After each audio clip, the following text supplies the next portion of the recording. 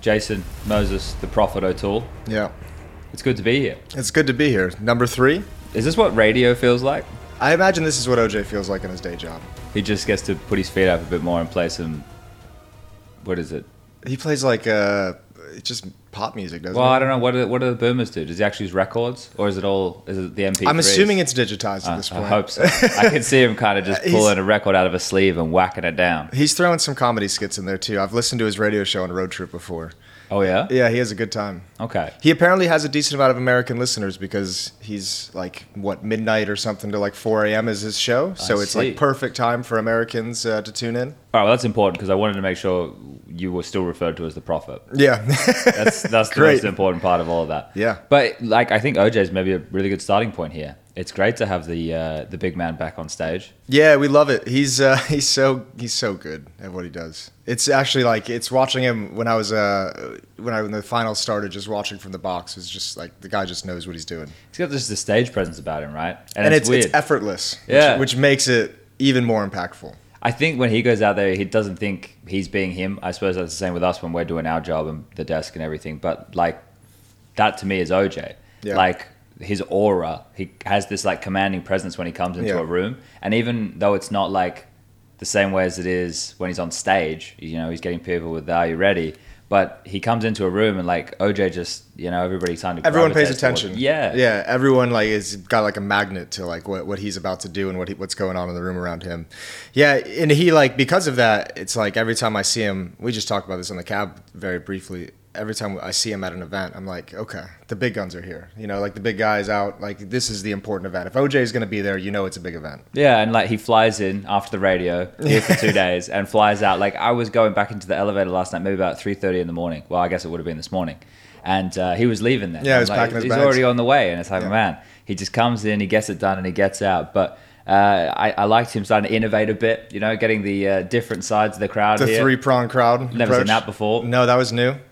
Is that his like Bruce Buffer now? Is that his? Yeah, I think so. I think he should start trademarking it because you never know where esports is going to be in 5 years from now. Maybe they should start a union. A couple of them there. Sure. Just trademark. I just found it hilarious that he just rolls up in the like ESL varsity jacket for like the first 2 days. Yeah. Well, he put on the double-breasted. Yeah. Well, he asked me on the finals day. He was like, "Should I do the varsity jacket or the double-breasted?" I was like, "It is the grand finals. Maybe throw on the jacket." I asked him if he has a new blazer. He just kind of laughed. I think that's the same one he's been rocking. It's probably his esports blazer. Yeah, okay. Special cabinet for that one at home. But no, I think it was fitting to obviously have OJ here for being back in Cologne for the first time since 2019. We've obviously done that storyline to death. But one of the other things I noted was I was just sitting there on the wall last night looking at the Dom with Parler, and he was in the thick of it the entire time, right? He smashed it. Yeah. I can't sing Parler's praises enough with the crowd work he was doing. But the mega fans, it's hit a different level. Like, it's not just mums with their 16-year-old boys. You mean like the groups of like team fans, like the big section? I just mean in general. Okay, yeah. Like the amount of jerseys. Like, because I like walking around, I like walking in. The amount of jerseys, like we were in the shop. Yep. We saw how much stuff was getting sold. It feels like we're at this level where, we have a very broad fan base for Counterstrike. The teenagers who are playing it, who are loving it. Yeah. But you look at the generations. There's people of all ages who are watching it. I met plenty of people, young, middle-aged. I won't say old. I don't want to condemn anybody to that camp. But everybody loves Counter-Strike, right? And it's really cool to see, and it always blows me away to see the just amount of people who are into watching a video game in an arena. Yeah, my parents were here this weekend. So before the shows each day, I was meeting them for like coffee and lunch or coffee and breakfast, and just walking around like the city with them. Jerseys everywhere, ESL merch everywhere. Like it was great. I think the important thing about it too is it's nice seeing all those jerseys because it's cool seeing fans become a fan of a club or a brand or a team. Like, like a lot of Counter-Strike so far has been like, you're a fan of this player. We haven't really been able to get allegiances to the different organizations. And obviously the first step of that, not to get too business side of it, is like the long-term player contract. So this player is going to be locked in for 4 years. So you're a fan of that player. And during those 4-year contracts, you're going to transition to a fan of the club. But I think it's super important that we actually have fans in, like, the German fans, the big march that there was on Friday. They paired it up with the Astralis fans who were also here. And obviously we had, the Golden Hornets back in Antwerp. And now we have the Roaring Bears, which are the big fans. And then obviously we had the guys in the sombreros from Movistar this weekend. Yeah, look, there was representation. Tapson made sure that the Germans were on board with the Movi story. That one did come to a close. But yeah, it's such I don't know, I feel like we're in a position now where things are changing a bit, right? I made one of my dumb tweets yesterday, like I always do. It's like, this isn't esports, this is Counterstrike, right? Yeah, but nice. But the intention of that is just like... getting pigeonholed is like esports. Yeah, okay. Like tennis is a sport, but when I talk about tennis, I don't say, oh, that sport with the rackets, right? Yeah. Like I talk about tennis. And like Counter-Strike now has been around for so long, it's its own thing. And I just hate being lumped in with these like, no offense to all the other games, like you're cool and all and whatever, like do your own thing. Yeah. I don't care about you. But I don't like being lumped in with all these things that like some TOs just do use esports. Sorry, not TOs. Some game developers just use the esports as marketing, yeah. Right? Counter-Strike's never been about that. Like Valve run the events. I used to think it was marketing. Maybe it's a branch of marketing, but it's like more the care branch where the people who like Counter-Strike like watching the best teams play. That's why they put the majors on, right? Yeah. But without the ESLs, the Blast, the Star Ladders, the PGLs, everybody in the past, right? Like Counter-Strike wouldn't be where it's at. It's not just driven by Valve. It's driven by, everybody wanting to run TOs because the game's loved. And I think that's why, like, for me, we're our own thing. Yeah, we've transcended that kind of like that part of the esports thing. And it's especially like one of those things where, I know there's a lot of flack that gets thrown around at Valve for not being more hands-on, but it's obviously one of those things where, I mean, if it's just part of a marketing budget, like eventually that budget just gets slashed, right? So we've been able to kind of like build our own pillar of funding and build our own pillar of these events that have looked great. So yeah, I'm with you. I know exactly what you mean. I love the conversation. It's like, I want Valve to do more. Look at the TOs who do more. Well, not the TOs. I did it again. Look at the game developers that do more, right? And think about what control they have and how they have to restrain everything. And think about if those TOs or if those developers ever, like I said, just pull funding out, then all of a sudden there's nothing. There's no grassroots to support it. There's no companies who can come in because the developer has their hands in everything, and then all of a sudden you just go back down to zero. And how do people know what the right answer is? Like, are Valve experts at running tournaments? No. ESL are, right? All these other TOs are. Right, so when you think about it and you go, well, let's let Valve make all the decisions. I'm sure they're more than happy to let someone else make some of the decisions and see what works. Yeah, I've said this for a while. Like I have to imagine those guys who go and work for Valve and want to work on Counter-Strike are just like they just want to be developers. Like that's their interest. So let them do what's best for it. And I think honestly over the years I think they've kind of I've turned a corner with them. I think they've done a great job with it. To be honest with you, the game's obviously in a really nice place. Other than the M4A1S apparently. Is that still an issue? Look, people are still finding that to be an issue. Every like YouTube video of any Counter-Strike content, there's just the copy pasta just every single time, single time, which is fine. Look, the meta at this event very CT biased. I think it was only Inferno. Let me check the stats here. That was T-sided the entire time. Yeah, and I don't know if you noticed it. I was kind of keeping my eye out in the group stage. I forgot about it kind of once we got to the playoffs, but I didn't notice a whole lot of switches back to the M4. I thought there was going to be more. Yeah, I made a couple of broad claims at the start that I thought we would be trending in the direction of more A4. Didn't seem to be the case. I think Twists was maybe one of the only real players rocking it, and that could have even been map dependent because I swear I saw him using the A1S at certain points too, and unless he was getting dropped it or whatever. But it was Navi, I think it was Blade, right, who kind of mentioned I think a while back where he was talking about how the M4A4 would be better in certain situations if you're like a bomb site anchor, but if you're the rotator, the A1 would be better because you got to come over. You kind of need the precision shots because you know where people are, and then also your position is harder to reveal when you're rotating, but that anchor needs the extra bullets. And I don't even think that came to fruition with Navi. I don't even think that philosophy is really put into practice in any way, but at least he was mentioning it. Yeah, I think we saw more AUGs come out from Navi than A4s to supplement that, right? Because the AUG, anyway, we just got into the nitty gritty of the Counter-Strike talk here from talking about Valve. So I don't know how we got there. Yeah, that happened quickly. But I guess one of the keys of this one was the fact that Cologne becomes the most watched non-major CSGO match of all time, right? Yeah. So Katowice earlier in the year for them broke that record. Yeah, I believe, and broke it already, and did it again, and that's crazy, right? What did the viewership end up at? That's on HLTV, I think. This is as per HLTV.org with a peak of nearly 1.25 million viewers. That ain't bad. That's pretty good. Yeah, we take that. Yeah, and I think we've obviously had majors which have just set records within itself. What was it, 2.8 million? Yeah, something like that. Yeah, something crazy. And that feeds back into that conversation that we were just having about Counter-Strike kind of being its own beast, right? I know how it works on Twitch, it just builds. And when people see it going further or into overtimes, more viewers come just because they want to be a part of whatever that hype or spectacle is without completely understanding. But let's say of 100 people who come and tune in that fashion, if one person likes what they see and they come back to Counter-Strike, like that's it. That's what we want, right? We want to be able to convert people with how close these games are and just the nature of, maybe they don't really know a lot, but it's a first-person shooter. It's quite easy to understand, and there's always so much hype. Like, I think what's nice about it too is, like, I know when just from you were obviously casting, but during the grand final, I mean, when you have grand finals like this that are so incredible, and obviously had there were 4 really, really close maps in the best of 5, and even the 5th one, I think that was Mirage, was still relatively close for most of it. But I mean, I even saw casters from other games, as we always do during majors usually, but like people from other games even have the respect, like, holy shit, like how this game is fucking awesome to watch. Which helps obviously with some cross-pollination between games and just general esports fans checking it out. So yeah, it's all positive. It's all good. Yeah, I know that the best of 5s, not everybody's a fan. And I can understand why, because it's very long. We started at 4 p.m. yesterday. It was a 7.5 hour final. Yeah, we finished at like 11, right? 11:30, somewhere around there. And there's like a 20-minute break between maps 3 and 4. So, you take that into account. And then so just of gameplay, it was still very, very long. And I know not everybody likes the best of 5 finals, and that's fine, right? Yeah. But I think this is, maybe the reason they don't like it is because everybody remembers the Astralis Liquid era, or they remember Na'Vi just dumpstering G2, right? And those are not exciting. Those, you're like, well, it's a 3-0, we may as well just have this in a 2-0. And I understand why people like that. But I think when you get the Katowice one that you and Matt did earlier in the year, you get this one here when they're close. When it's like this, the Fnatic versus FaZe one all those years ago in Katowice as well. When you get those, that to me is what you want from a best of 5 final. And I have always been of the nature that in these biggest of tournaments, right, maybe for a smaller one, I don't think you need a best of 5 final, right? But for a big one, a Katowice or a Cologne, I would even say a major, but that's obviously up to Valve.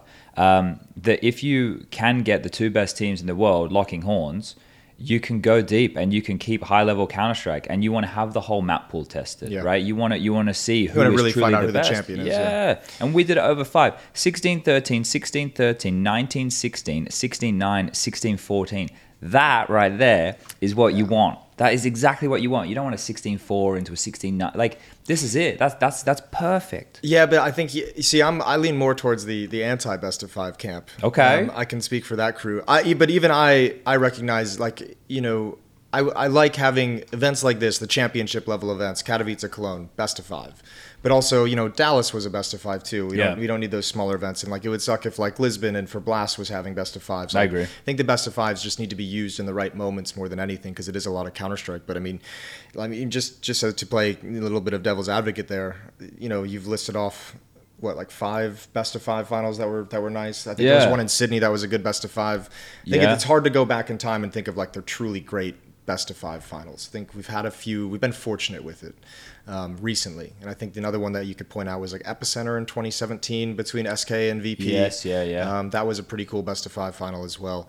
But there are a lot that fall flat. But I think more than anything, they're great at events like this. They're great at events in Katowice, and you even see it when you go back to some of the best of 3s, like the Boston major that broke the viewership record at the time. Part of the reason is because that game goes on so long, because there's so many overtimes, and a best of 5 gives you that length of time to build the viewership without requiring a ton of overtimes, which is great if the teams are competitive.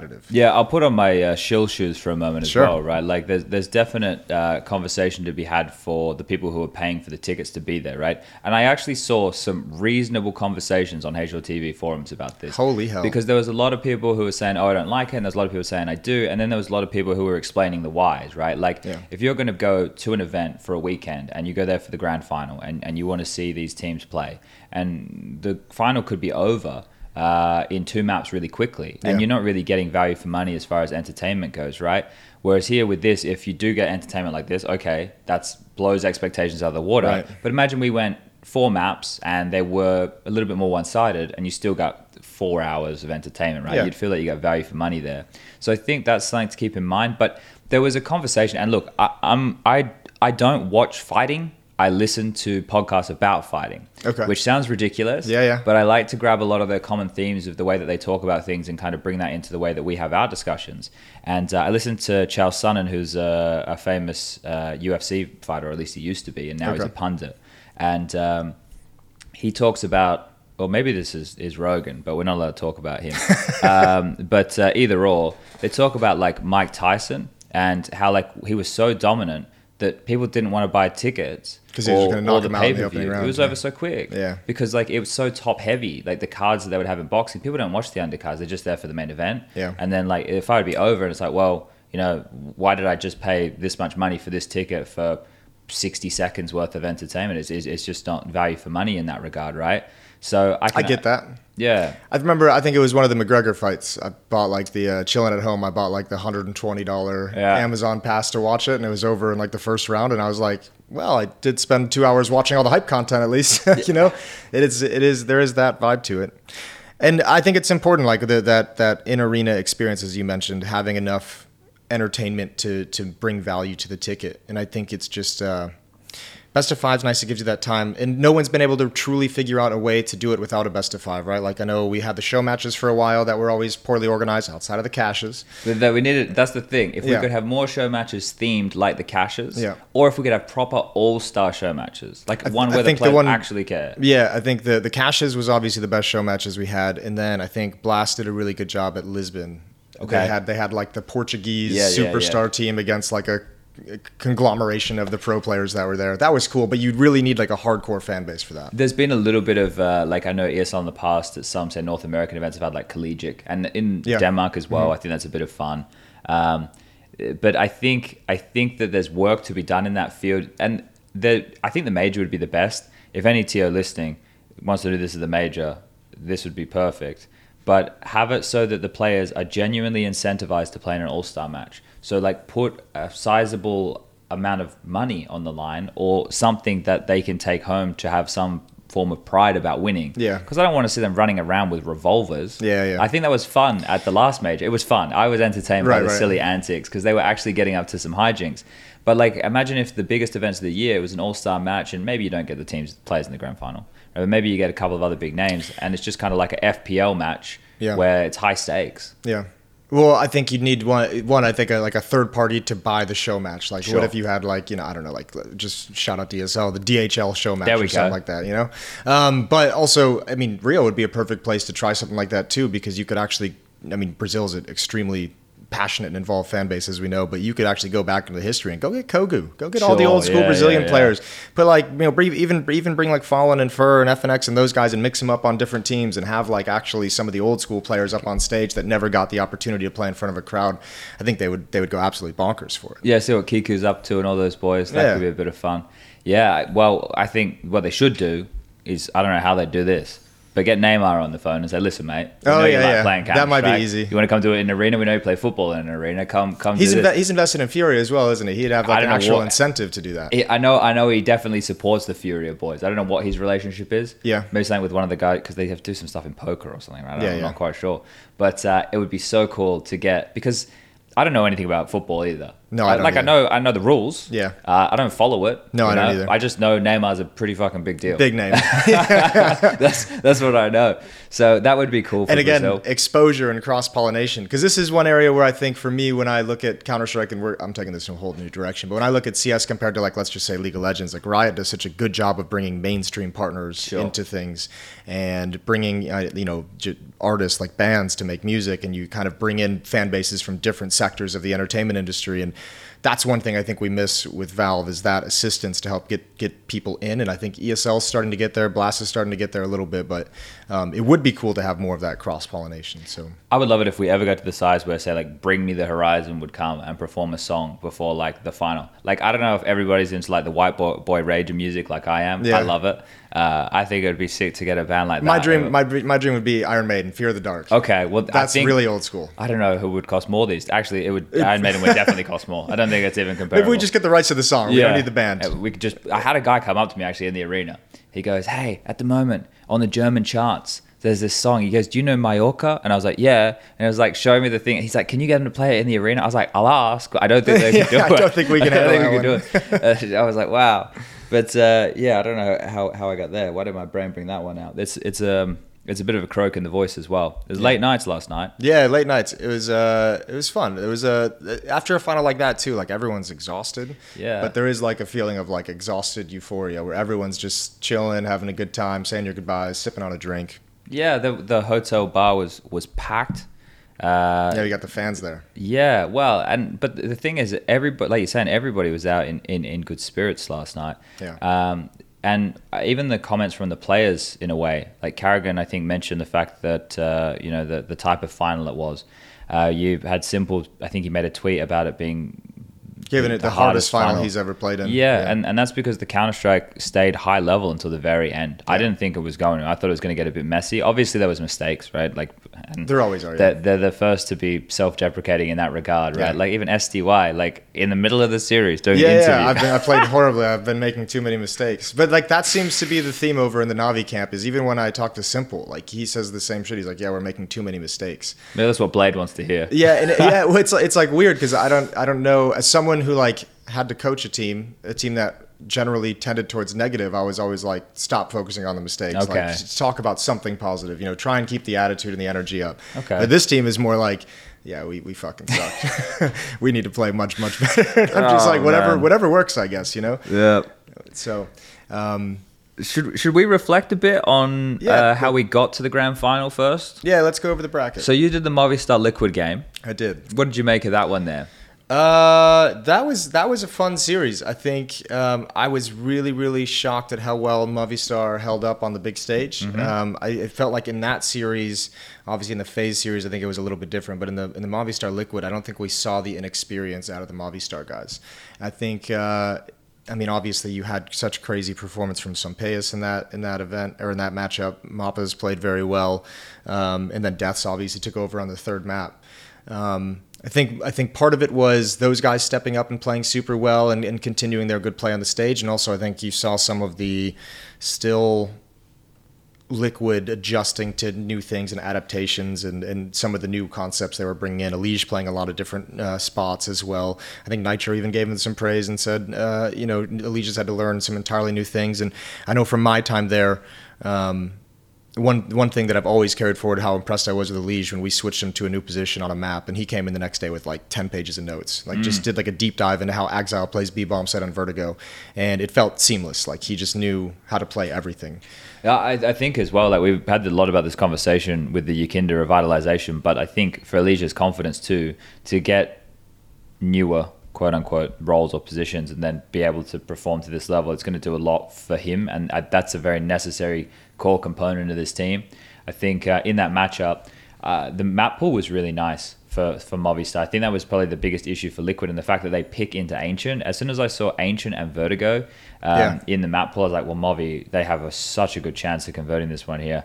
The problem for Liquid was the ban of Dust 2, right? Like that was what we were hearing from them was one of their strengths, and to lose that, it really stung. Yeah, one thing I saw with the map pool when that series started was going into that match, this lineup with Yekindar in it hadn't ever played Inferno. And that kind of scared me. Because early on in the event, you saw them kind of playing themselves into maps, and obviously concepts that work well in practice don't always work well in official. So going into Inferno, I was a little weird. I was a little worried just because I was like, man, they're going to be having some new things that they haven't been able to play in an official yet, so this could be sketchy. And it was extremely sketchy. I mean, realistically, Movistar should have probably won this series 2-0.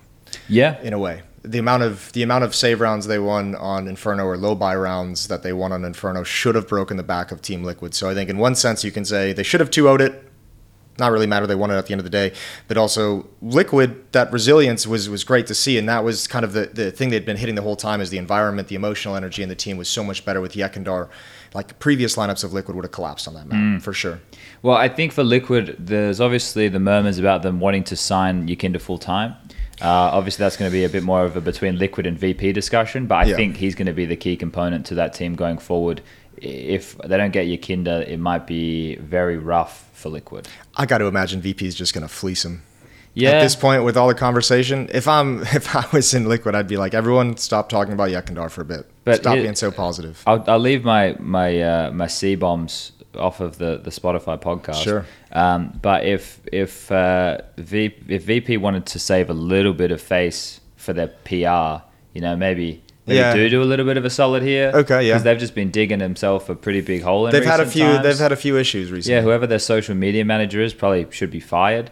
So I don't know. I think like you're right. They probably will. Yeah, you probably will.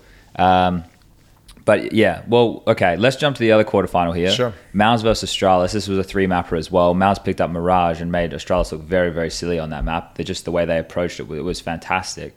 Some really good moments, and one of the keys that for me was JDC playing up to a very high standard on map number 1. Now look, he did go missing over into map number 2 of Nuke, and then Ancient he kind of had a bit of resuscitation, but I think in front of the home crowd, important to have a good performance from him. But they were so happy just to have had that experience. Like Bemis and not Bemis, Torji in the interview after, he just had a smile on his face. Like he thoroughly enjoyed the fact that they got to be on that stage.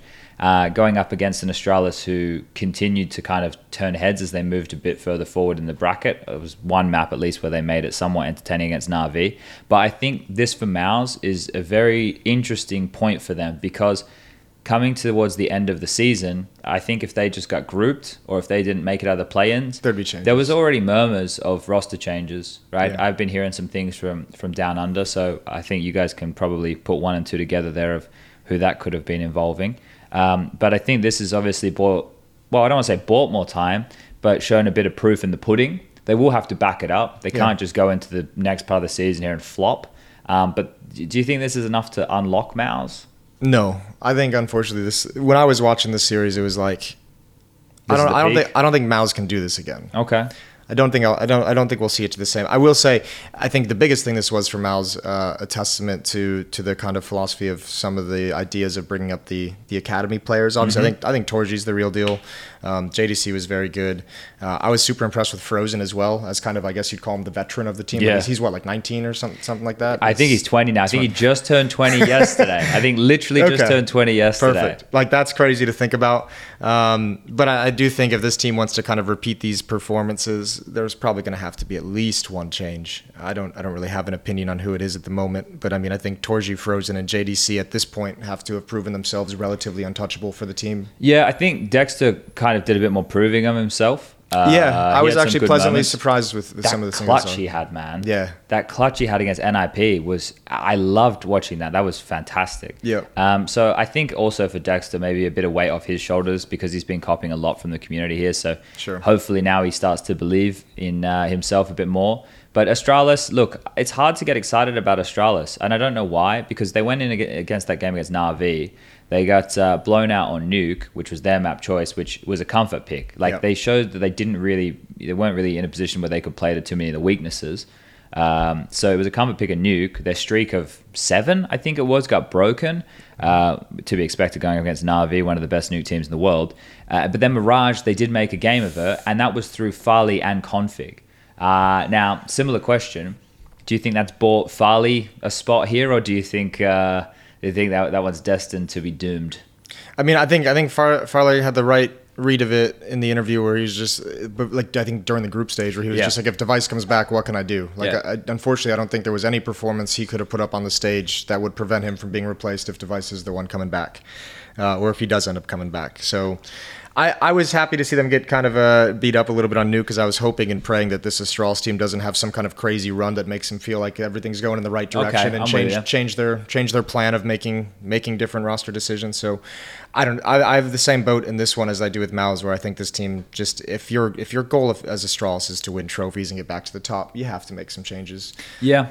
Look, if they can get Device, I don't know how they can get Device. It'd be the craziest reunion. Yeah. You have him come in. If you can get that form of config, we had this event, great. Blame just still continue to play at that form. That becomes very scary. I wonder, though, like, Device is kind of a trap for me, though. You think? I don't know if I would expect Device to come back as, like, the same player he was. Like, I don't know if he'd be the same player. Yeah, but, like, yeah. How old's Device? Let's have a look. I think he can't be more than 25. Yeah, that whole Astralis core was 26. So young. Yeah. All right, I was wrong. He is more than 25. That's how maths works. It's okay. He's still young. He's still got plenty of time in his career if he wants it. I think the bigger thing is, like, he's never been known as, like, the aggressive AWPer that we see having good impact right now. He's always been that fundamentally solid AWPer. And I guess the question would be, if you're Glaive and you're Blame F, do you actually think that style of opping can be impactful enough for you? Sure. Yeah, and there was a conversation as well going, is this kind of the beginning of the end for Glaive now that Blame's calling on Mirage? Yep, that always happens. Yeah. Starts seeping into other maps then, and especially when you have someone like Config, who's obviously buddy-buddy with Blame F, like there can be like a real philosophical rift there within the team. So yeah, I think they probably have a lot more problems than they think to work out. I think too, another trap is the increased performance of Zipix, who always seems to have a jump in performance during his contract years or when things get tense with his place on the roster, but then regresses to the mean afterwards. I understand that. So I think there's some real tough decisions that Astralis has to make coming out of an event where you saw a jump in performance from multiple players. There's definitely players on the market who are Danish as well. Like they have a very strong either up and coming next generation of talent. That the thing is, Astralis always seem to miss the boat on the players they should sign. Yeah. So they'll probably sign the older players that they shouldn't sign, and then it won't work. But you never know. Maybe things will work out for them. Now, I just want to touch on Movi here quickly before we get into more of the grand final discussion. What I really liked about Movi, maybe in the same way with the Astralis semi-final, is they gave hope of a competitive matchup, right? You had that ancient game with the comeback, at least the belief in that. You thought, oh, the fairy tale is going to continue here. Now it got snuffed out by Twist with that clutch, right? That was sick. He had a lot of those this event. Didn't he? I think he was definitely one of the most impactful players of the entire grand final. It was crazy. Yeah. But Movi embraced the stage. They were at the crowd. They were getting them to, on their feet. And that right there is obviously the personality of the Spanish. Maybe not Death's so much, right? This guy doesn't. He doesn't have any reaction. But the rest of them, and they got the fire in the belly. And having players who embrace that, right? And sure, Sampais didn't have the best of games when it came to that series. He'd already done his hard. I don't want to say that. It would have been great to see him have another good one. Right. But all in all, I think this team, if they can, do you think they're in the same boat as Mouse? Right? You said that Mouse. You think this is probably it. Do you think Movi are legit? I think Movi are legit in what they showed, and I think they can probably get better. I think I have more faith in Movistar being able to carry this forward than I do Mouse. Okay. I think I saw more things, and I think I really liked the creativity of Movistar that they had. Obviously, the lack of any kind of quit, even approaching any kind of quit, was really amazing to watch as well. With that, especially the comeback on Mirage, as you mentioned. But I saw more pieces, I feel like, in the Movistar that made me confident that this is something they can build on. I'll tell you, maybe the best thing about Movistar. I mean, even outside of how deep some of their impact went across the entire roster. I really liked watching their coach, man. Behind him, that was great. Yeah, he's actually kind of carving out personality for himself, publicly, right? Because coaches normally don't have that much of an identity, and it's hard for us to give a big identity because we don't know what they do behind the scenes. Yeah. But when they're there and they're commanding, right, and it's you have to respect what he's doing because you can see it, and you assume something's going on. It's not a Legia running to the front of the stage, right, and hyping up the crowd, But he's there, and there's different ways that you can get into kind of that interaction. And I liked it. I think Movi were entertainers, and I think that if they can continue to build on this base they have, maybe they can start to become a bit more of a mainstay. Yeah, I would really enjoy that. I mean, especially because I feel like in the playoffs there were maps where especially in the FaZe series, Davi G had that one map where he was a god, hard carried them. I forget, I think it might have actually been the Ancient run. But then I mean, obviously in the quarterfinals against Liquid, Deaths had that incredible third map. Sunpeus was incredible through all of them. Mappa's had his impact in that Liquid series as well. I think what we saw against FaZe, I'm trying not to judge the players too harshly because I think that was just such an incredible disparity in where the two teams are at. Yeah, for sure. Well, we had this whole discussion, right? Number 1 and number 2 in the world, and then everybody else outside the top 10 within the playoffs. FaZe, they won the best of 5, maybe one of the best of 5s of all time. But before we talk too much about the game and maybe a bit more on the analytical side, I want to talk about the importance of figures like Carrigan for this next step up, right? I was talking about mega fans or the new generation of fans, and they're people who, they love Counterstrike. I was going to say they're unashamedly Counterstrike fans, but I mean it in the sense that it's to a point now where this is its own thing, right? It's got its own orbit. Counterstrike is huge, as we spoke a little bit earlier. But personalities like Carrigan are the reason that this game can go to the next level. Yeah, because the way that he is not only in-game leading the best team in the world on a stage, he is still playing with the crowd, with the fans at home, giving us their entertainment in the same way Simple does. I think that they're both very important pillars for where the game is at right now. Yeah. And they're the front men of the team, right? Carrigan obviously loves it, right? But then you look at Twist when he gets fired up. This is the thing. This is the thing about these stage matches, and this is why we love Counter-Strike on the stage, is because when you see those moments and you have 12,500 people raw. Yeah. And they get up on their feet and they win an unbelievable clutch. And then they show some personality about it. And everybody is blown away by that moment. You get the goosebumps and you think, how the hell are they doing this in the most high pressure match? And then they even have the personality to come with it. That's how these stars are born and bred, and people become fans of these teams. And I think that like Carrigan as a personality is going to help take us to that next level. Think about this, the narrative that he curated for us coming into this event. Yeah. He did it for us. No, that's the other side of it, is it's not just the in-game stuff. Like Carrigan obviously knows very well the entertainment build-up and gives those great interviews and always gives a soundbite. When we're working with him on media day, he knows exactly what to say. He knows exactly where we're trying to lead him for the storylines. Like that, the fact that he's able to deliver on that is incredible. And I mean, yeah, even in the arena, not even when anything crazy happens, maybe just a stare down at the camera. Like the crowd blows up whenever Carrigan looks at the camera, and it's huge. They were the fan favorites as well. Yeah, which surprised me a little bit. Me too. I'm not gonna lie to you. When I heard the roar for FaZe, it was way bigger than Na'Vi. The sense I had was that it was going to be Na'Vi. Yeah. But it's curious that it was FaZe. Regardless, it doesn't matter. When you had the back and forth of the Na'Vi chants into the FaZe chants in the arena, and this isn't with OJ getting them to roar. They were doing this on their own volition. Yeah, on their own. And it was a wave of sound just going back and forth. Like that was mental. And then like post the final win, obviously Carrigan does an interview with HLTV, and the first question that's asked here is, first IEM Cologne win for you, another big milestone in your career. What is it like to finally get it? Carrigan goes on to say, if somebody would have told me 8 years ago when it was Cologne and Katowice that I wouldn't win one for 8 or 9 years, but would win IEM Cologne, IEM Katowice, and a major in the same year in 2022, I would laugh. So yeah, amazing performance, amazing team, amazing support in the arena, and what a final. I think it's the first time a best-of-5 final finally showcases what it can do with two of the greatest teams. Yeah. That's the first answer he gives in an interview post. So Carrigan is a genius. Well, I think the key to Carrigan more than any other player is that we have, and there's a couple in there, but I think with Carrigan, you see a player who is not afraid to fail, which is like a really kind of cool concept to have as a player, just because he's done it so much and he understands it. Obviously, he understands failure. He knows it very, very intimately. So when you get to these situations, like, you know, like you said, the way he helped us build this up by saying, you know, if we don't win Cologne, this season is a disappointment. And it's obviously not that harsh, but that's like something that we can grab onto and be like, look at the way he's putting all this pressure on himself. So then you don't get to have this kind of an epic moment when they win if you don't kind of establish the stakes before it begins. So Carrigan just did a perfect job, and he's done it. And also look at the way too, like Carrigan has caught so much flack throughout his career for his ability as a player, for like fragging, even though he might be a good in-game leader, watching multiple teams lose faith in him as a caller. And the fact now, like, that he's this kind of a personality out in front of it, like, no one cares about that shit anymore. Yeah. Like, we're just like, we like Carrigan the entertainer and Carrigan the brain of FaZe, the in-game leader. And, like, no one even really cares about his in-game performances anymore. So he's done a great job of insulating himself moving forward. Yeah, and this is the thing. When you're leading an international team like this, and one that is full of big personalities that people love, like, there's not a single player on FaZe that is disliked for any reason. Not a single one. I can't think of it at all. Like, Rops, no. Rain, no. Twist, no. Brokey, no. Yeah. You know? None of them are disliked. Yeah, that's a good point. They're all very likable personalities as it is. Yeah. Right?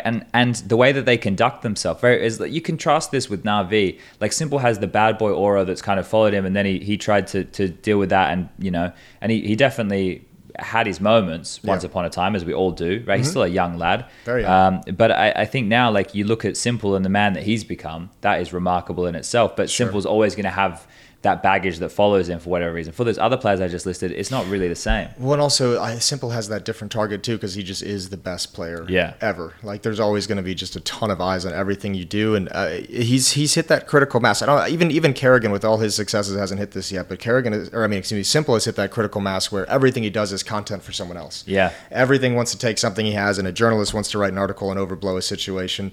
YouTubers want to take what he does and make videos out of it to get, you know, once you hit that critical mass where, like, you are able to generate thousands of other people content, like, everything you do is going to get scrutinized to an insane degree. Yeah, I think they did a good job as well on the Na'Vi side to not detract too much from the SDY situation. They never were once like, we have a stand-in. They never were once kind of making that excuse, right? They also said they wanted to stop FaZe from getting the Grand Slam, right? That comment's been made. Well, they're one step closer now. There's still a chance they for get Na'Vi 5 more chances. But that's the thing. And if they do it 5 more times, they get $250 each time. That's pretty damn good. Yeah. Maybe that's good for Na'Vi. You know, they can do that and they're playing the long game. Yeah, they want a bit more cash money, trying to fleece Intel here. But I think that as well sets us up for more storylines. So that's kind of the nuggets going forward. Is we now know who the best team in the world is. Like, FaZe had just lost it in the HLTV rankings just before the playoffs. They get it back now. I lose my bet to Striker and Pimp, so I'm going to have to pay that one out at some point. I think I've still probably got about 90 days to come up with the money. Okay. So I'll go and look under some pillars. Charity you're starting is going to take a little bit of a hit. So that'll have to get sorted. But the thing here is we go into the player break now, knowing who the world number one is, indisputable. Especially because both teams said it as well. When Yanko and I chatted with them leading into the playoffs, both teams were like, yep, this decides who's number one. Perfect. Yeah. Thank you very much. To both teams. And this is why this final has so much behind it, because I don't think we've found ourselves in this position too many times before and it's actually played out like this. Yeah, I don't think there's any way to find this out, but even if you just go by HLTV rankings, I don't think we've ever had a final between the top two teams where they were so close in points. I think they were divided by like 30-some points, 37 points. Yeah. I think for me, the Antwerp final, comparing it, right? Like, there was an aura. Maybe a lot of people at home didn't have this aura. We kind of have a bit more insight, right? And there was an aura around Na'Vi that the team was going to change before the event had even started.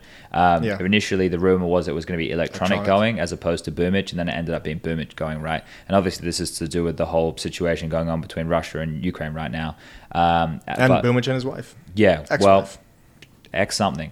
But yeah, they were able to, at least mend it. And this was about the Na'Vi resurgence. Like, the storyline couldn't have been painted better, right? We didn't do deep history, but if we did deep history, come out of the pandemic, Na'Vi show they're the best team in the world with the crazy rookie of BIP. They come in, they win their major. Then they go forward. For the tail end of the year, they're the best team. The year starts. FaZe make the roster change, bring in Rops. The star that Carrigan played with in Mouse, they are now reconnected. They go on. They have this really rough start to the year with Rain and Rops being out with COVID and JKS having to stand in for either of them. In this, they take it away from Na'Vi because the war kicks off. Then FaZe, for the next portion, become the best team in the world, go on to win Antwerp over Na'Vi, who are still having those struggles we just talked about. Na'Vi then go and try and fix all their internal issues that are happening. They then plug in SDY. They win Lisbon. They're looking hot. They're looking like they're the team that you all love. Simple still in fantastic form. And you come into this event, form. You get a best of 5 final, the two of them on a collision course, not dropping the ball, and it's exactly what we want. You couldn't script this any better, right? No. You could do just a documentary about the last 12 months. Yeah, you really could. It would be a sick feature as well. It'd be amazing. Yeah, and it's. Yeah, I think too. It just like everything coincided to work perfectly. Like the dip in FaZe after the major and Navi's kind of resurgence was just like so timed so well. And again, just not to harp on it too much, but the conversation that both teams were kind of having, like even Navi just being like, yeah, this is nice. It looks good. It's not good enough. We're looking at Cologne, and FaZe just saying, you know what? Yeah, we are hitting a rough spot. But it's all part of the process. We're not able to devote as much time to prepare for these smaller tournaments after the major. Our eyes are on Cologne. Our eyes are on making history, and when we get there, and we're going to peak, and obviously they live up to it as well. So it's disgusting how well this worked like we scripted out. It. Yeah, we did. Well, in some way, they did it for us, and we just kind of had the pen to paper. Yeah, but it was a 3-2 final. It went for the better part of we started at 4 and we finished at roughly 11. So and maybe an hour of breaks in between maps and everything like that. So like 6 hours of Counterstrike. Yeah, pretty damn good. Yeah. Simple picked up the MVP for both ESO and HLTV, which for the event, yes, he was the event MVP. For the grand final, if you were to isolate the grand final, surely we give it over to Twist. I would give it to Twist, without a doubt. Yeah. Without a doubt. Yeah. I was singing his praises consistently throughout that cast because even in games where FaZe weren't winning, he was still having some of the most impactful rounds for them. Yeah. Like the double kills or like he started the series with a triple kill on the pistol round of Inferno. That's how the series started. Yeah. And also one quality that Twist has that has always been so underrated, I think, is like because no one really talks about it because he's got so many other strong parts of it. His clutch ability is unreal, and it's funny watching him clutch too because he plays to his strengths. He plays to his mechanics and his aim. He's not the smartest clutcher in the world. He's not going to like outbrain or outgame anybody, but he knows that his aim is head and toes above everyone else. I love the head-to-head. Like every time him and Bit had a duel, it was like headshot, bang, dead. Like one of them would just go down and it was so good. I was like, this is sick. And then Brokey stepped up as well. Right, like here he did, like I thought maybe early T side of Inferno, it was a little bit shaky from him, right? But then in the rest of the series, he just was a force. Ended the series as the highest rated player alongside Electronic. I actually, as you said this, I just looked down at the stats. I would have never guessed, having just watched the game, that Brokey was the highest fragger. Crazy, right? Yeah, I would have never guessed that. It felt to me like it was. I think Twist had the most impactful rounds. Yep. But this is the thing, and there was the conversation about FaZe going into the grand final, just the team spread. Right, how even it was of the team spread of all these 4 names. It was the wide team of FaZe, the deep team of FaZe, I should say, versus the superstars of Na'Vi. And they both delivered, right? Simple did get a little bit quiet there towards the end of Nuke. Mirage, they probably could have used him a little bit more so as well, right? If he wins that 1-on-3 in the early stage of Mirage, that might be a real backbreaker. Dude, the way Rain played that, I couldn't believe it. Yeah, the fact that he just had the nerve to just sit there and wait. You know what I noticed? And use time as an ally. I noticed that the crowd, it didn't seem like they were giving away much. They were very restrained this event. I think there was one time during my game when I forget exactly what the play was, but there was one time where someone had some trigger discipline in that semifinal that could have gone for a knife or was holding for a double kill.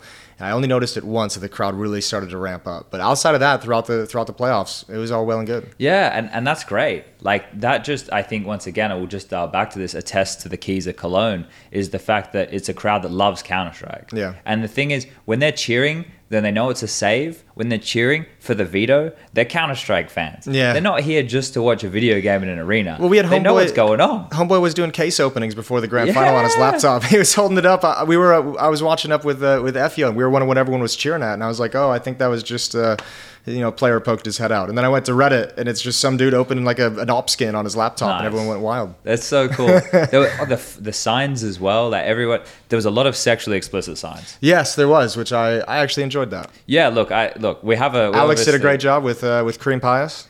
Oh, yeah? I liked that a lot. Okay. One of your favorite... yeah, for sure. Desserts. Yeah, look, I think production did there was a lady in the audience, and she held up a sign in back-to-back days, I think. One day it was Rob single, and then the next day it was Carrigan, are you free tonight, or something like this, right? But they edited it with Carrigan's reactions. So the sign comes, and he kind of pulls that face, and gives the nod, and it's on Reddit. And then the next one, it cuts back to her with the sign blowing a kiss, and he's doing the eyes thing. It's so good. It's such a good edit, and it's just in good fun. I really, really enjoyed some of that. But we had a guy dressed up as Jesus. Yeah, that was nice. Henry and I actually... Oh, Henry was here. Yeah, Henry G. Henry G made an appearance. We were walking to the arena one day before the grand final, and Jesus was walking alongside us. So we had a little bit of a chat. Me and Jesus just hanging out. Yeah, he was having a good time. He even had a Bible with a cutout for a flask in it. I did see that. Yeah. So he was sneaking some whiskey in. Oh, it was only whiskey? I don't know. Maybe it could have been vodka, but in my mind, it's whiskey. Vodka to me smells like hairspray. I don't have great memories of that. Vodka's disgusting. Yeah. Whiskey though. Yeah, whiskey. Yeah, all right. Tequila's not too bad either. But where were we? We're talking about this final. I got us sidetracked. I'm great at the derail. So I guess we can just quickly trot through them. So Inferno, it started. That was the map in the grand final of the major where Na'Vi had the fake comeback. But the issue for them was their CC side was pretty weak. It started out slow, didn't it? At the major. Yeah. Okay, at the major. And here as well. But they got activated late. And it was Carrigan's game plan early that was really cool. Again, right? It was in both. Because I'm reflecting on both the games. And I think, again, Carrigan's game plan is always immaculate. Well, it was cool to watch that too, because I know when Yanko and I talked to Simple and SDY and then Rain and Carrigan before the playoffs began, the entire conversation that Simple was having was very different stylistic teams, and he's it's always fun playing against a team like FaZe because they're very explosive and very hard hitting, and they don't do they don't frequently do, although we did see it in this finals, that slow map control style that most of the CIS teams like. So that's what I noticed in those first 5 rounds of Inferno in this grand final, was just explosions onto the bomb site that just didn't stop once contact was made, and just Na'Vi had no chance to even go for retakes. They were just shut out of rounds. Yeah, I think that game did look it was a close match, and I think it could have gone either way here. Like the fire starter for Na'Vi, and that was that simple round over towards B with the Deagle, yeah. Then you go to overpass, and then the same kind of thing happened. They win that 4-spy round after Twist wins the massive clutch. Yep. So Simple gets like the scout kill onto Rain, and then they keep coming B into the 5-7s. 5-7s were vogue this event, mate. They were getting so much love. They've been coming back slowly but surely. I think the more they get used, I think people remember how good they are, and especially 20 bullets too. Yeah, I was gonna say the ammunition that allows you to just kind of jiggle and take fights differently. Like, when you got that Deagle, at a certain point you kind of got to commit. Same with B250, but you got 20 bullets you can just spam while moving back and forth. Yeah, it's like the CT Tech 9. Yeah, well, the Tech 9 got a lot of use as well, especially once we got to Nuke, right? Ancient, so we had the massive comeback from FaZe. That was 11 rounds straight to take us to OT. See, I was laughing so hard. That was such a classic comeback. Na'Vi fails to win a single round. They lose 11 straight to get OT, and then they win the first 2 rounds of overtime. Classic. And it's just like, what are you guys doing? Yeah, they're the ones that hurt the most. I know. They're the ones that hurt the most. But like that right there, I think, is a great testament to why maps that are one-sided can still be entertaining. Yeah, it's like it's kind of like an old school philosophy that I think is like kind of shifted, is that we don't need 7 maps in the pool that are all break even. It's nice sometimes to have the hardcore CT maps and the hardcore T maps and say, all right, guys, let's play to your strengths. But here's the thing, Jason. Some of the newer people have grown up in the world of participation. Yeah, trophies. Participation trophies. We didn't grow up in that era. So when you and I used to play Nuke and Train, and we would be happy with 3 rounds on the T side, we knew what that was all about. Yeah. So to see that here manifest, it shows it can be exciting. It shouldn't happen all the time. No, but it doesn't happen all the time. How many times we see 15-4 comebacks? That's so crazy. It just doesn't occur. So crazy. And it was just like Twist playing beast mode. I feel that's what we're going to do here, is mention Twist a lot. I think Mirage was a bit of a different story. I already mentioned the 1-on-3 that Simple could have won on that ace site. But it is crazy to me they picked that map after the woes they had against Astralis just the day before. Well, Kerrigan mentioned that in an interview right before the final, didn't he? He said, like, I think we kind of worked him on the veto a little bit with this Mirage. We prepped for it heavily. We know what we're doing on it. And again, just like, it's so nice to have an in-game leader willing to be bold and talk like that, or just a figurehead for a team talk like that, and then actually prove it in the server. Because, you say something like that, and then you get smashed on Mirage, like, it's a different conversation. A lot of people, shout out to Config, like, a lot of people can talk the talk, and it's always nice and it's fun, but you do have to back it up once in a while. Yeah, and the prep showed. And not even the prep so much for me, although obviously great. I think what was really awesome about it is just the mentality of the FaZe team to be able to bounce back, not only after losing 2 maps in a row, but after making an 11-round comeback and then failing in overtime.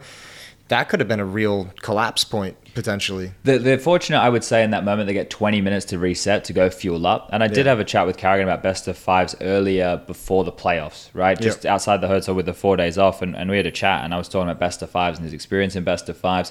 And he was saying, he's worked out after playing so many of how to manage his energy properly, right? And how to conserve and when to have the energy drinks.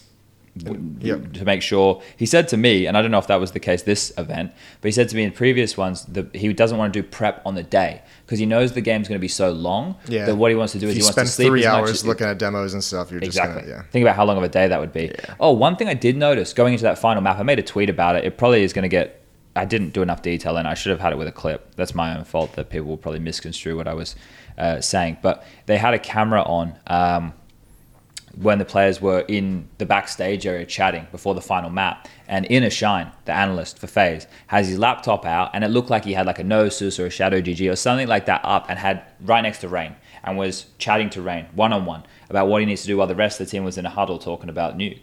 And that's the key matchup for me, because if people forget the grand final of Antwerp, Rain was the MVP and he was a monster on Nuke. He was a monster on Nuke. I think that's a map where it goes, there's no doubt this guy's the bloody MVP. Right. He just mauled them. And that matchup right there between Electronic, it's not just Electronic, it's obviously Simple as well, roaming with the AWP.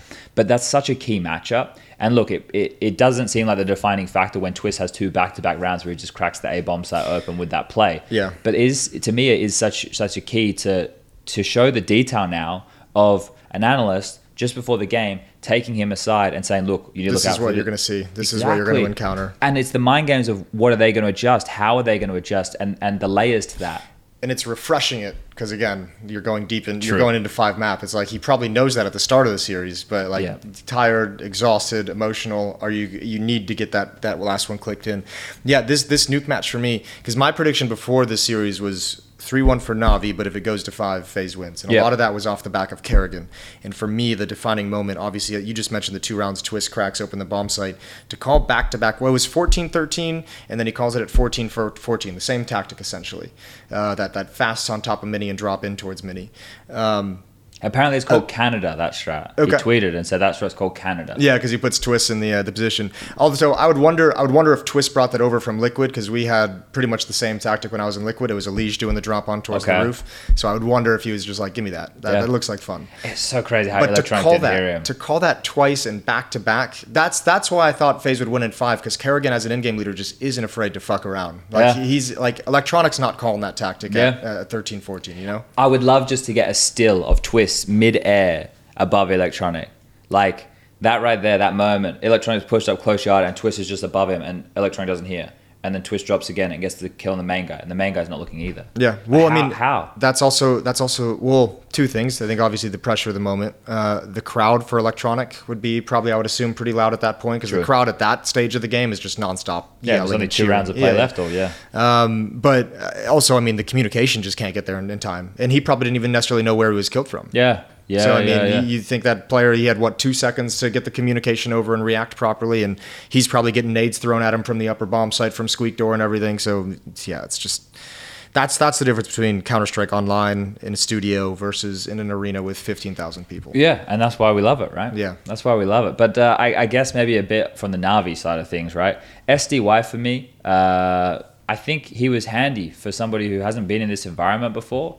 Now look, the stats don't do him a whole lot of justice over the course of the series here. Yeah. But I think he definitely had his moments. He had lots of impact on pistol rounds, had a couple of key gun rounds. Bit was exploited on Nuke, I thought, and this is the first time I think we've really seen the rookie of 2021 have a rough go. Like, he had a pretty rough go. Yeah. Not a great day at the office from the 3rd star of the team, and Perfecto also went missing on Mirage. So they were lacking the 3rd star there. And unfortunately, as much as people probably want to put it on SDY or Perfecto, you have to put it on Bit, just because he's meant to be the 3rd star. Yeah. That's his job. He was holding a key position of the map and he was getting bullied. Like, the fact that was part of Carrigan's game plan to test the new headshot machine, that's a testament there to where they think a weakness could be. And he definitely crumbled, right? There's still obviously a lot of years to play in his career, but he was a pressure point. Yeah, and I think too, certainly with Bit, I would agree with that. I think towards Nuke, I feel like I just watching it, and this is, take it for what it will. Just watching it, the sense that I got was that this Na'Vi team was starting to really crack under pressure. Yeah, like even Simple, I think, took some peaks that I feel like I wouldn't normally see out of him. Kind of a little bit desperate. I think we started seeing a little bit more frustration. I think, was it Bit who actually punched his monitor at one point during the series? Yeah, never seen him do that before. No, I haven't either. So that was early as well. Yeah, so I think we started to see that whole facade of Na'Vi just crack a little bit, which you can expect. And look, that's, for all the talk that we had about teams like Mal's and Movistar and their inexperience, we kind of do forget, because of how good his rookie year was, that Bit is pretty damn inexperienced. Yeah, well, this is the thing. We hold them to the highest of standards, right? Yeah. The bar is set extremely high for these guys. Now, this is the thing. We set that bar, and then history happens, and then that changes how we look at these players, right? Yeah. Or how we have the discussion about them going forward. I don't think this is going to be too much of a mark. It's obviously a mark. It's also now Simple, right? How does he regroup and bring this team back together? Is it just, okay, a bit more time with SDY? Do we go into next season now with, okay, well, we've got the blockbuster matchup, we need more of that, right? Yeah. And does it just continue? Because let's say we get to the next big one is not until the major, right? We've got Blast Groups, Pro League. Pro League's likely to be a studio event, as far as I'm aware. And then after that, RMR's into major. And then the showdown, then the major. Yeah. So if we get them going toe-to-toe in the major final again, then it's just the continuation of this matchup. This could be an awesome rivalry. If it delivers in the way that Liquid Astralis couldn't, because Astralis was just too dominant, that is great. Right, it would get a little back and forth and who's winning what. Yeah, if the next one's won by Na'Vi, and then we go into the World Finals for Blast at the end of the year, and it's the two going toe to toe, that could be really cool. Do you want to see SDY continue in this lineup? I think so. Yeah. I think that he fills a very nice void in the team because he's just going to do his job. Yeah, I feel the same way. I think people will say, well, that's what Perfecto's there for, but I think that you kind of need two players like that because you have Electronic Symbol and Beer, and it's if you add another star player, then things get clunky. Yeah, and I know that people go, oh, but what about FaZe? Well, yeah, but that doesn't mean that SDY can't have a big performance, right? He was a beast on some of the maps throughout this tournament, right? Not so much in the final, but he definitely had early. He was very good. Even the last map, Nuke, which was the most high pressure, he had 24 kills. Just under Electronic with 25, and Symbol only had 17. And as I mentioned, SDY had impact on pistols. He had that massive 4K round from Squeaky Door. I remember too on Nuke especially, he was providing a lot of entry kills. Yeah, like he was getting a lot of opening kills for them in T-side rounds where they were especially towards the end of that half where they were really struggling to put him on the board. Yeah. All right, let's focus in right now. We know who the best team in the world is. No question that it's FaZe. Na'Vi are the clear number 2. Everybody else in the pecking order still needs to recoup, get their shit together. The off season's about to happen. I think we're expecting a couple of roster changes for the likes of G2, Vitality. Maybe there's a couple of other teams who should probably be making some changes as well, but we'll have to wait and see how that one comes out in the wash. The world rankings for HLTV will get updated tonight. I'm sure ESLs will not be too far behind. FaZe are definitely going to be securing that top spot. But as we look forward to the next season, what's the anticipation? What are we setting up? Is it really just the Na'Vi FaZe head-to-head here, or do we have anything else that we can get excited about? Well, I mean, just purely for North American Counter-Strike, obviously Liquid's finally given us a reason to be excited and interested about a North American team. And especially, I think all eyes are going to be on that Yekindar move, and where he's going to go is probably the big roster change that everyone's going to have at the top of the list. I think there's going to be some contention for Yekindar. I think especially someone like Vitality is going to come in and probably make an offer out. If they don't, I think they're crazy. Yep. I think that Na'Vi FaZe is probably the biggest thing we have to latch onto, just because of the way Cloud9 really collapsed and screwed up this event. ENCE collapsed and screwed up this event. Heroic collapsed and screwed up. So the conversation around so many other teams that we had has to be negative. Yeah. I think that there's like a lot of big moves that could be made here if teams want to spend money. I think G2 should approach NIP and try and get Hampers. That'd be sick. I'd like that. I don't think there's a chance it happens, but that'd be sick. But that should be a tweet. I should tweet that. You should. Let's get that out. That gets some interaction. Maybe do it right now. Look, I think that otherwise, if that G2 doesn't do that, then I think NIP should replace Plopsky and Esatag and try and get some upgrades. But the thing is, if you don't get Crims and Device, then don't replace Esatag and Plopsky. If you can get Crims and Device, then do it, right? I really like the look of this OG team now. Obviously, we saw them with this roster because Dexter got to stand in for Mantu, and now Mantu's gone. Vitality, you mentioned, there's murmurs about their changes. Cloud9, they have to just find themselves over this break, same as ENCE. I think they have to find themselves, and they might have to come back from the break a little bit early, I would say, to start setting themselves in the right direction. Cloud9 probably need to have like a real come to Jesus conversation within that team. Yeah, about how this is all going to go. Who's going to do it though? Because Nafany's I don't mean this in. It'd have to be Groove. Yeah, or Hobbit. Yeah. Well, you're right. It has to be Groove. Hobbit doesn't seem that real confrontational kind of guy, though. But they are going to need to call each other out on their bullshit, right? Yeah. Because they're flogging the same dead horse here with a lot of the. They probably need to have the same conversation Mal's had before this event, which is like, hey, do we really like the way that we're playing this game? Do we really like the way that we're finishing rounds? Do we really like the way the tactics are being called? I think Maui at this event has been harping on Nafany, and for good reason. And I think he's kind of turned me on the corner of something strategically and tactically within this team needs to change. And I don't know if it's a roster change of swapping Nafany out. But I think definitely you can't ever have an event where you have two of your star players are both in the top 5 of the event and you get knocked out. Yep, no, that's fair. I think the other key for me is the on-ramp to the Rio Major and who's going to be the best Brazilian team. We just saw Neckers leave Pain. I think that Furia maybe need to have a conversation as well. Are we happy with the roster now? Do we think we can make an upgrade? Yeah, who's Furia's even available? I think like Dumao is a player that people should definitely be looking at within the region here if they wanted to make any changes. I think he's a stud. Double Nation, didn't I know, but money let's talks. Spend it. Yeah. Let's do it. Because like I think like as much as it would be super sick if Imperial could get themselves up to that stage, it seems very, very difficult for them to do that unless they make some roster changes of their own. So we're really turning to Furia to be the hope for the region. And it would be a real shame to have a major in Brazil without a Brazilian representative on that stage. Oh, that'd be painful. Yeah, so we need someone to really get that into motion. And there's plenty of time to do so. There's plenty of events for them to get into shape. Sure. But that needs to be where everybody's peaking, right? Blast groups, Pro League, RMRs, Showdown, all of that needs to just be these teams getting in line, ready to go to Rio and show the best Counter-Strike. Yeah, and I think it's weird, like even just looking at this top 10 list right now, like I feel like probably 90% of them probably need to make a roster change if they want to contend with Navi or FaZe. Yeah, I think we would say Heroic can stay as they are. Yeah, right? we'll give them some more time. Haven't seen enough yet. Yep. But then like Cloud9 and ENCE can maybe stay as they are if they can work out the new approach and the issues they're having. Yeah. Right? But then outside Vitality, of that... G2, Big, Furia, NIP, Astralis. What about this? Imagine Mantu to Big, right? For Tizian and his secondary Orbs.